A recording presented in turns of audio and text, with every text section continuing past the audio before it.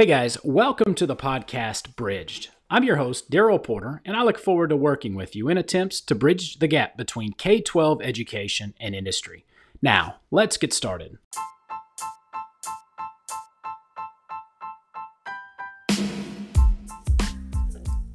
Welcome to the podcast Bridge. All right, everybody. Thank you so much for tuning in to the Bridged podcast. I appreciate you just tuning in for this episode. I'm very excited about this episode. Excited to bring on our very first person that we're going to interview. Let me introduce him a little bit. A guy named Marty Silverman. Marty is a dad, granddad, and husband, along with being a longtime educator. He currently serves as a principal of Salinas Elementary School in beautiful San Antonio, Texas. And he is the host of the Second Question podcast, which, by the way, if you have not listened to that, I highly suggest you go ahead and, after this episode, subscribe to that podcast and start listening. He's got I don't know, 8, 9. I'll ask him here in a minute. Different episodes that he's produced and really excited about those. And this podcast actually highlights all things educations. And so, with that, want to welcome to the Bridge podcast, Marty Silverman. Marty, thanks for being here.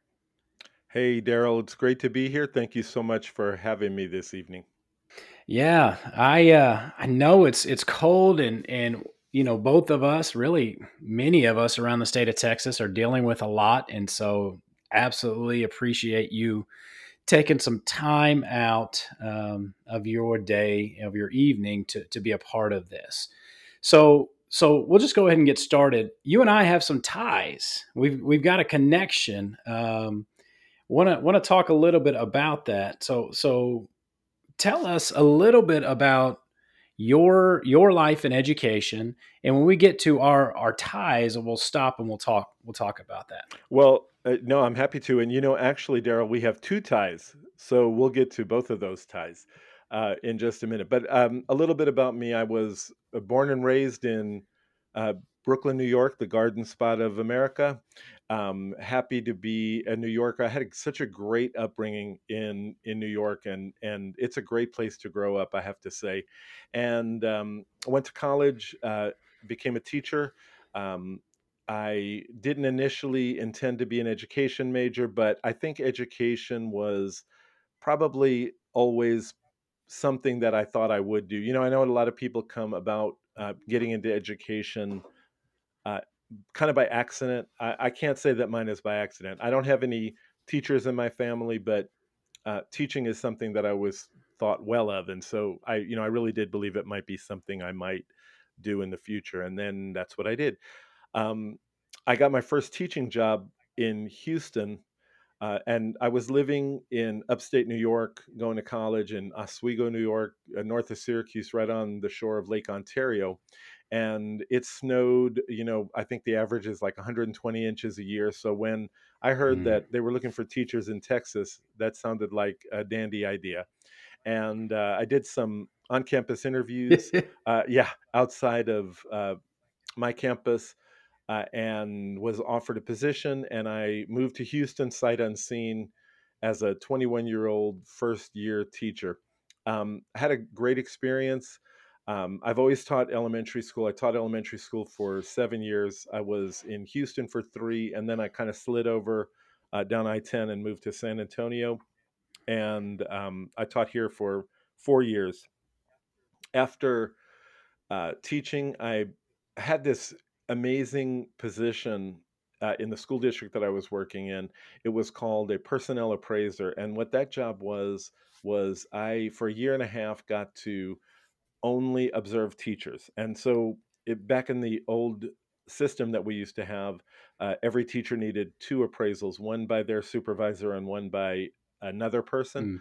And elementary schools in San Antonio Independent School District didn't have assistant principals. And so they hired this cadre of people that would go around and do those observations. And so I estimate in the year and a half I did that job, I think I was in over 400 classrooms. I got to see elementary and middle school classrooms, everything from visually handicapped infants that were 18 months old in little onesies and up to eighth grade, pre-AP classes. Wow. And so a great experience and ability to see all kinds of different teaching. Yeah, it was a great experience. From that, I became an assistant principal in San Antonio ISD, actually at the school that I taught at. And little known fact, it was actually the school that my wife taught at. She was still teaching there at the time. So for that year and a half I did that job, I was actually semi-officially her supervisor. But as a married guy, you know exactly how that went outside of school. So And that's what I was so going to ask. Were you guys married at after the that, I time, took a job. or Yeah, no, no, yeah. We got married the first year I moved here. We met, we were teaching together, and we got married at the end of that school year. Interesting story. We were married 4 months from our first date, and that was 34 years ago in June. wow? So, extremely brief courtship. Yeah. Congratulations. Uh, That's Thank you. Thank you. I appreciate that. And so we did work together. I was her assistant principal for that year and a half.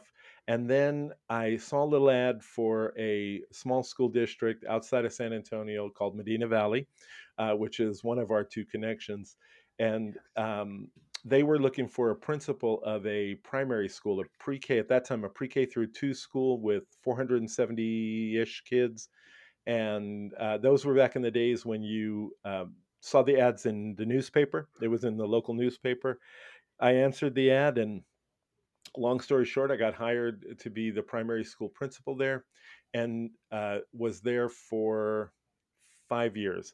After that, we had actually thought about moving out of San Antonio. My wife is a native of Iowa, and we thought, well, we don't have family ties here in San Antonio. Maybe we can move somewhere else. But I ended up getting a principal job in Judson Independent School District, and that's where I am still today. So this is year 38 in education and public education, all of them here in Texas, and that's where I ended up and how I ended up where I am right wow. now.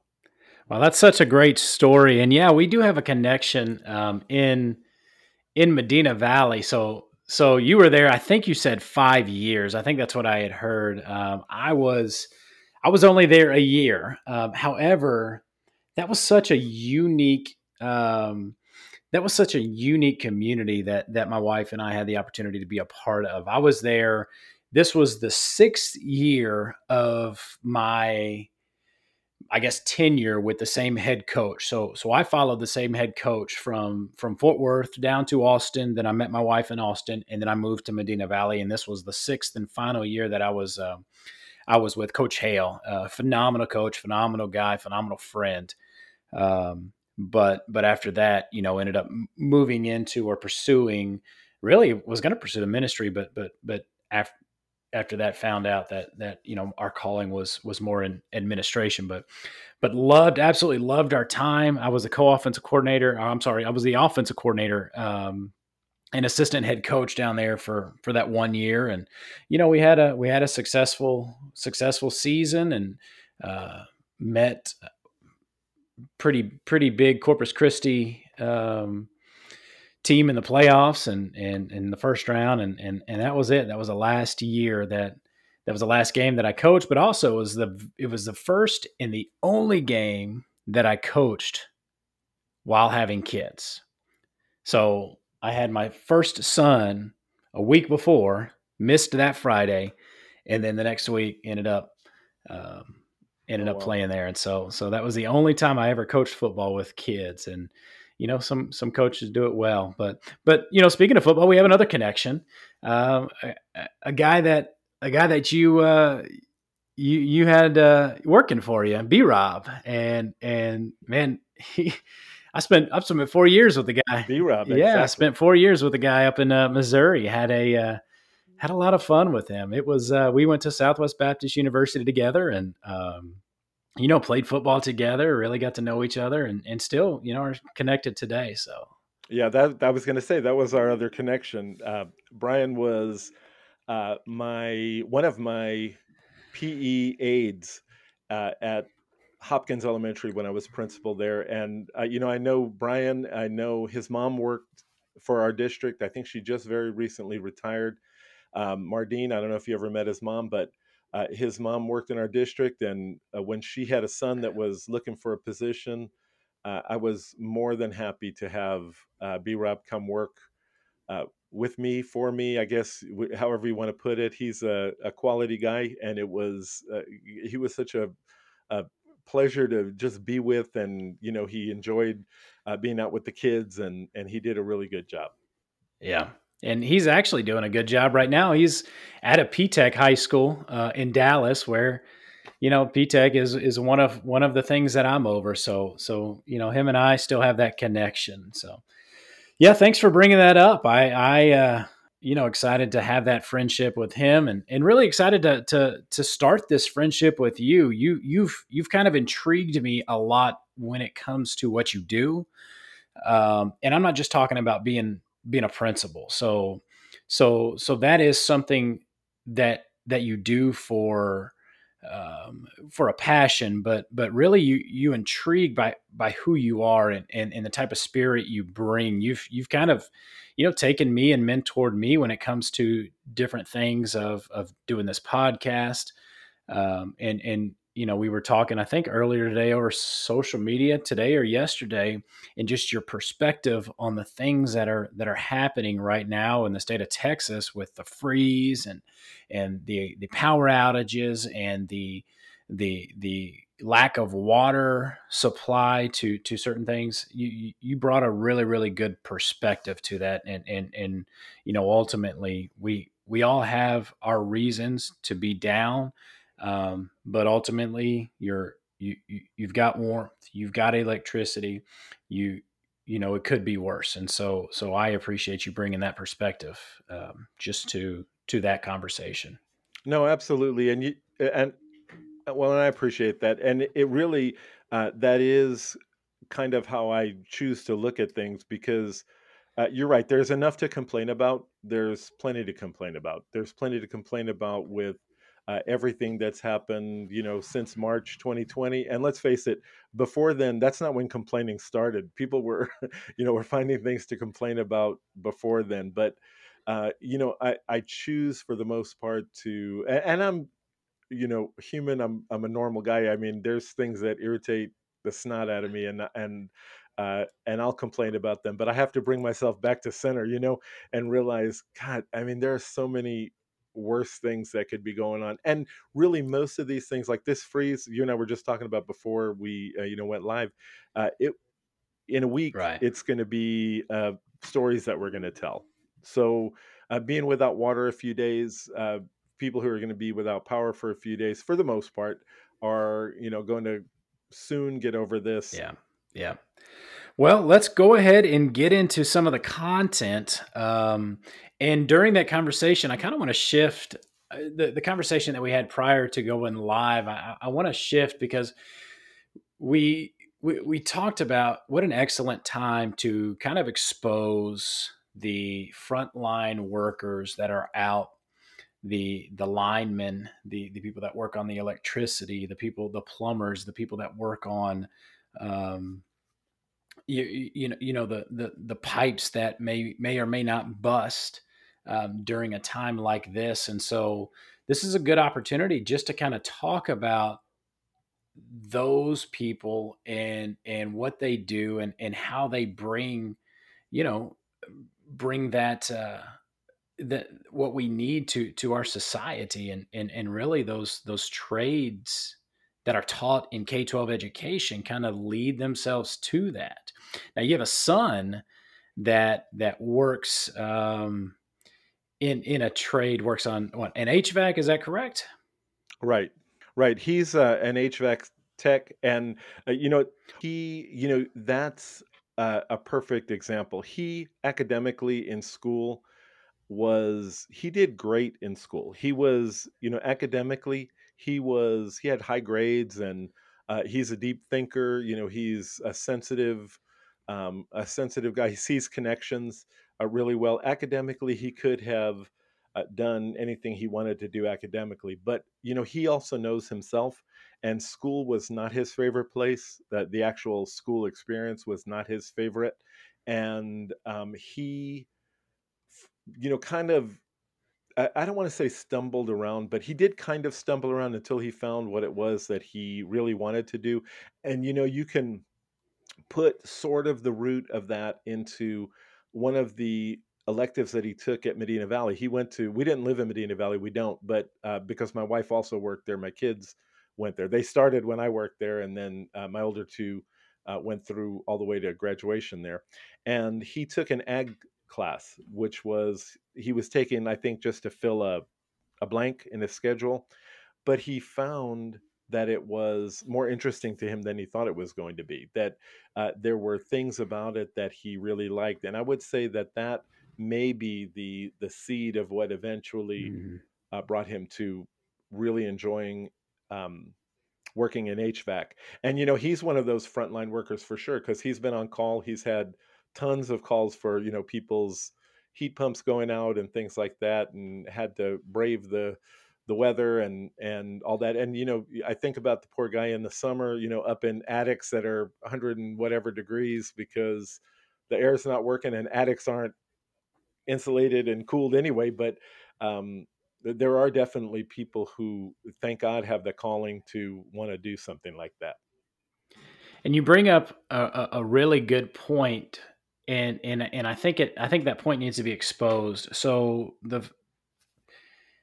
our students that go into trades traditionally do have to have really good grades. They have to do well in school, because the elective part is so demanding. They're so meticulous in what they do and what they learn, that they have to have a pretty good mind. And so sometimes that can be the stigma of, let's focus on our bottom quartile and try to figure out how to get them an industry-based certification.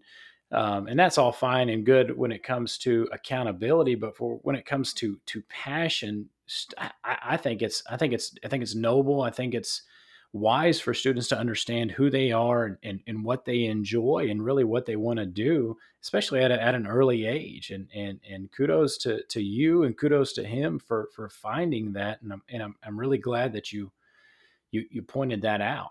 Well, Daryl, you also bring up a good point, and I think traditional college preparatory school does look at students differently, who are maybe um, have their abilities and their interests in a place that's not just the land of ideas and theories. So there are people who might discount a student who shows strong aptitude to working with his or her hands, or and we can also extend that to kids in the arts and kids in music and kids who are doing um, subjects that they're really good at, but that are not paper pencil traditional subjects that way. And so those students may possibly not do as well in a English class or a math class. It doesn't mean they don't have the intelligence or the ability by any means. It's just that the way things are taught to them in a class like that doesn't match with their aptitudes. Yeah.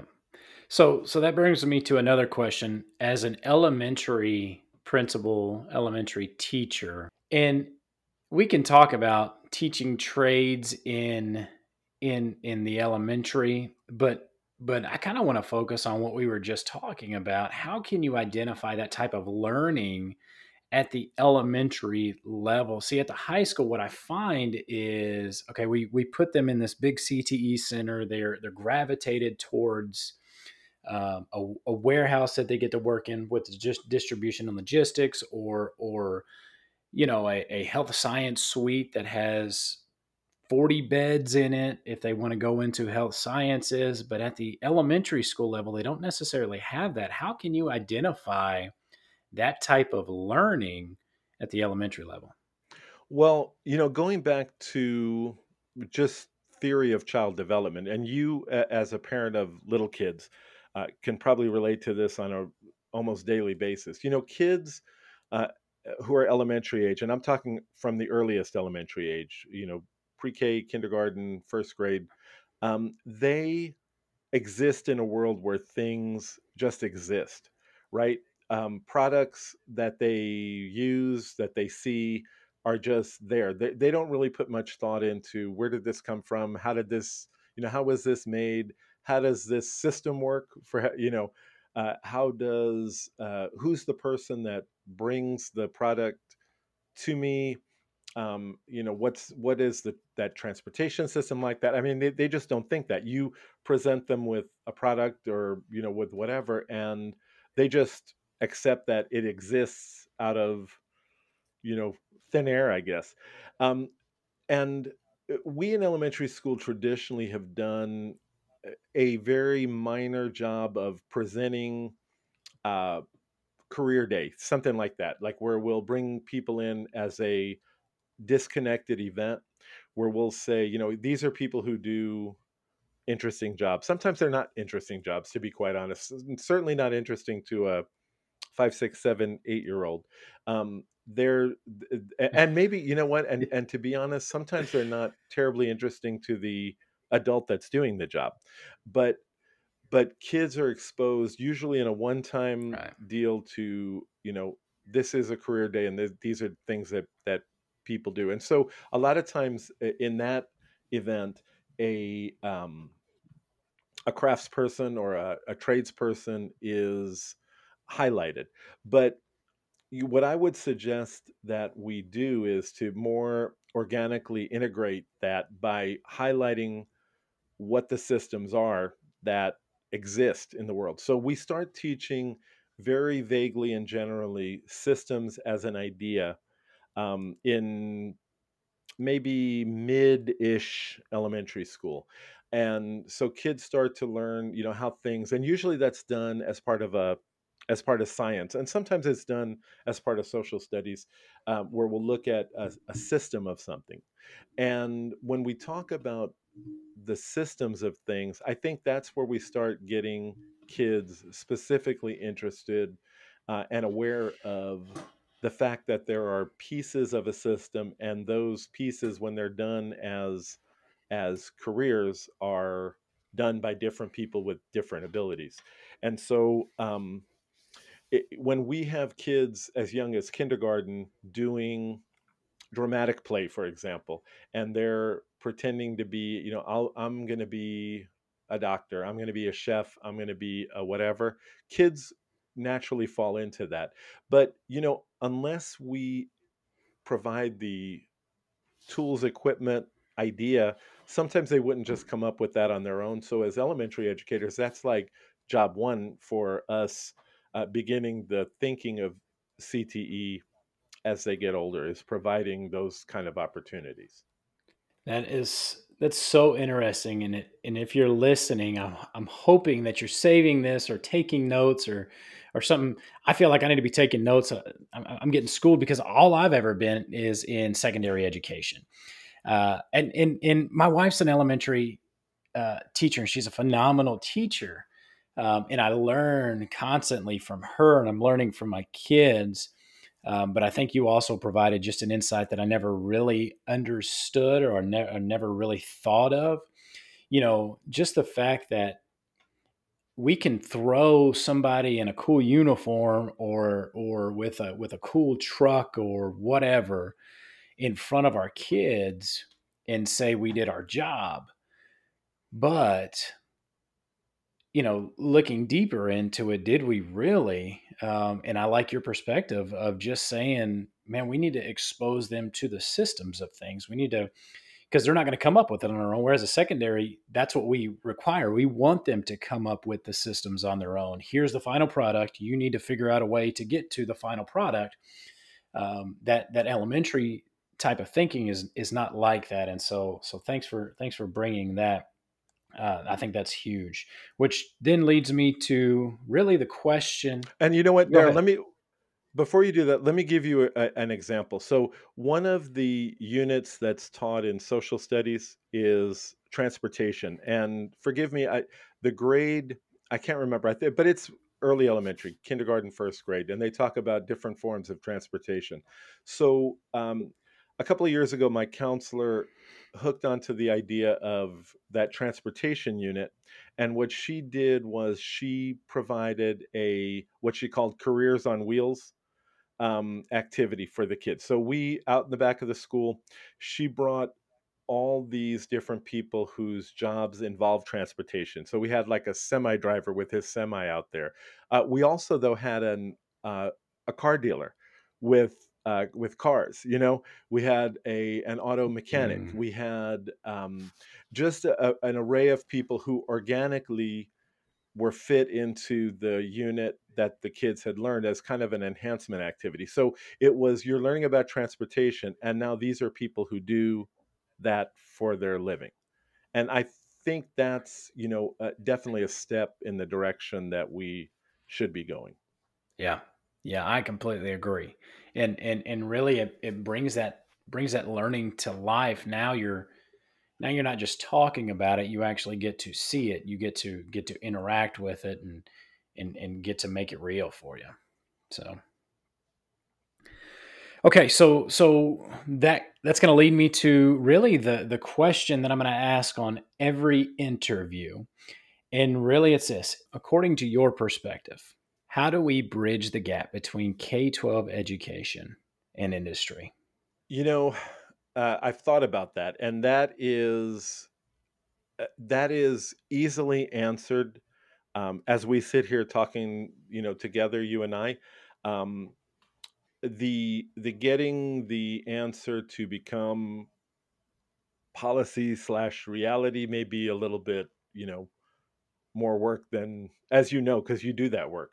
Um, I think what we need to do first is, and I'll start with in elementary Right. school, providing opportunities. So we had the opportunity this year to add an additional specials class. So kids typically do music, PE, computer lab as their specials, but because of enrollment, had the opportunity to add an additional specials. And so we made our extra specials class a STEAM class. So I have a teacher who's dedicated to teaching STEAM. So she's teaching science, technology, engineering, art, um, and she's teaching coding, and she's doing all these different things with kids to kind of get them in the in the mindset, in the basic idea of um, what we were talking about earlier about these are systems, this is how systems work, and um, once you learn how to do that, then you will see that there are eventually, as you get older, career paths that go along with that. So the first thing I would say to make that connection would be to ensure that we provide STEM and STEAM education in elementary schools. That's not a required thing necessarily, but it's a good idea, and with shifting of resources, it may be even more possible. So that would be the first thing. The second thing is we need to make schools and communities not separate from each other. We need to have people who are in a business and industry know what happens in schools, and we need to welcome that involvement, and the other way around.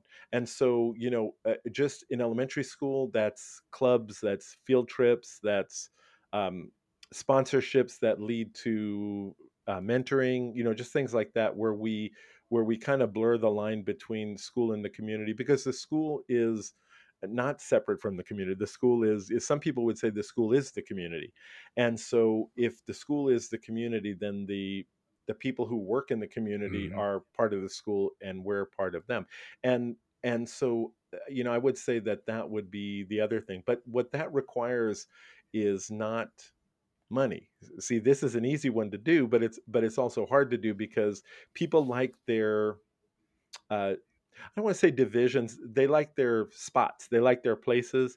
And typically what happens in school is the school, and what happens outside of school is the community.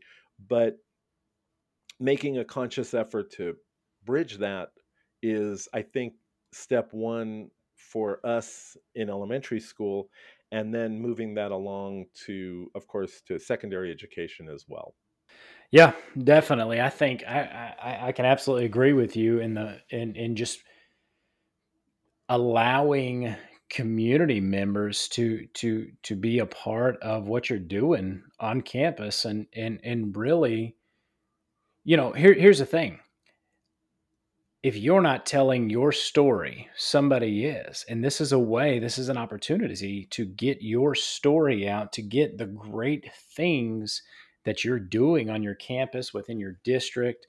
To get it out is continually involving those who may not be employed by the school district, who have a genuine interest because they're sending their greatest um, commodity and asset to you on a daily basis. They're sending their most precious item to you on a daily basis. I think in reality they deserve to know what's going on. And so yeah, definitely. Thank you for that. Well, Marty, I'll let you get back to your family. Thank you so much for joining me tonight, and really just taking almost an hour out of your evening to chat with me, to catch up, to get to know one another. And man, I sure hope that you guys stay warm and find a way through all of this. Well, Daryl, I appreciate the opportunity. Obviously, I like to talk, and so anytime given the opportunity to talk, I'll take it. I appreciate you. I appreciate listening to your podcast. This is not an area of expertise for me, CTE, but I feel like I'm learning so much from you about what the future of CTE is, and how it all fits. And so I appreciate your efforts for putting that word out there as well, and for being, so open with your communication with me. It's very, very much appreciated, and I enjoy it very much. Wow.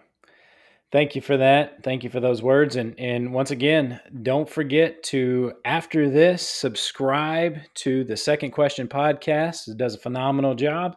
And yeah, thanks for tuning in. Thanks for listening. All be well, and we will talk with you later.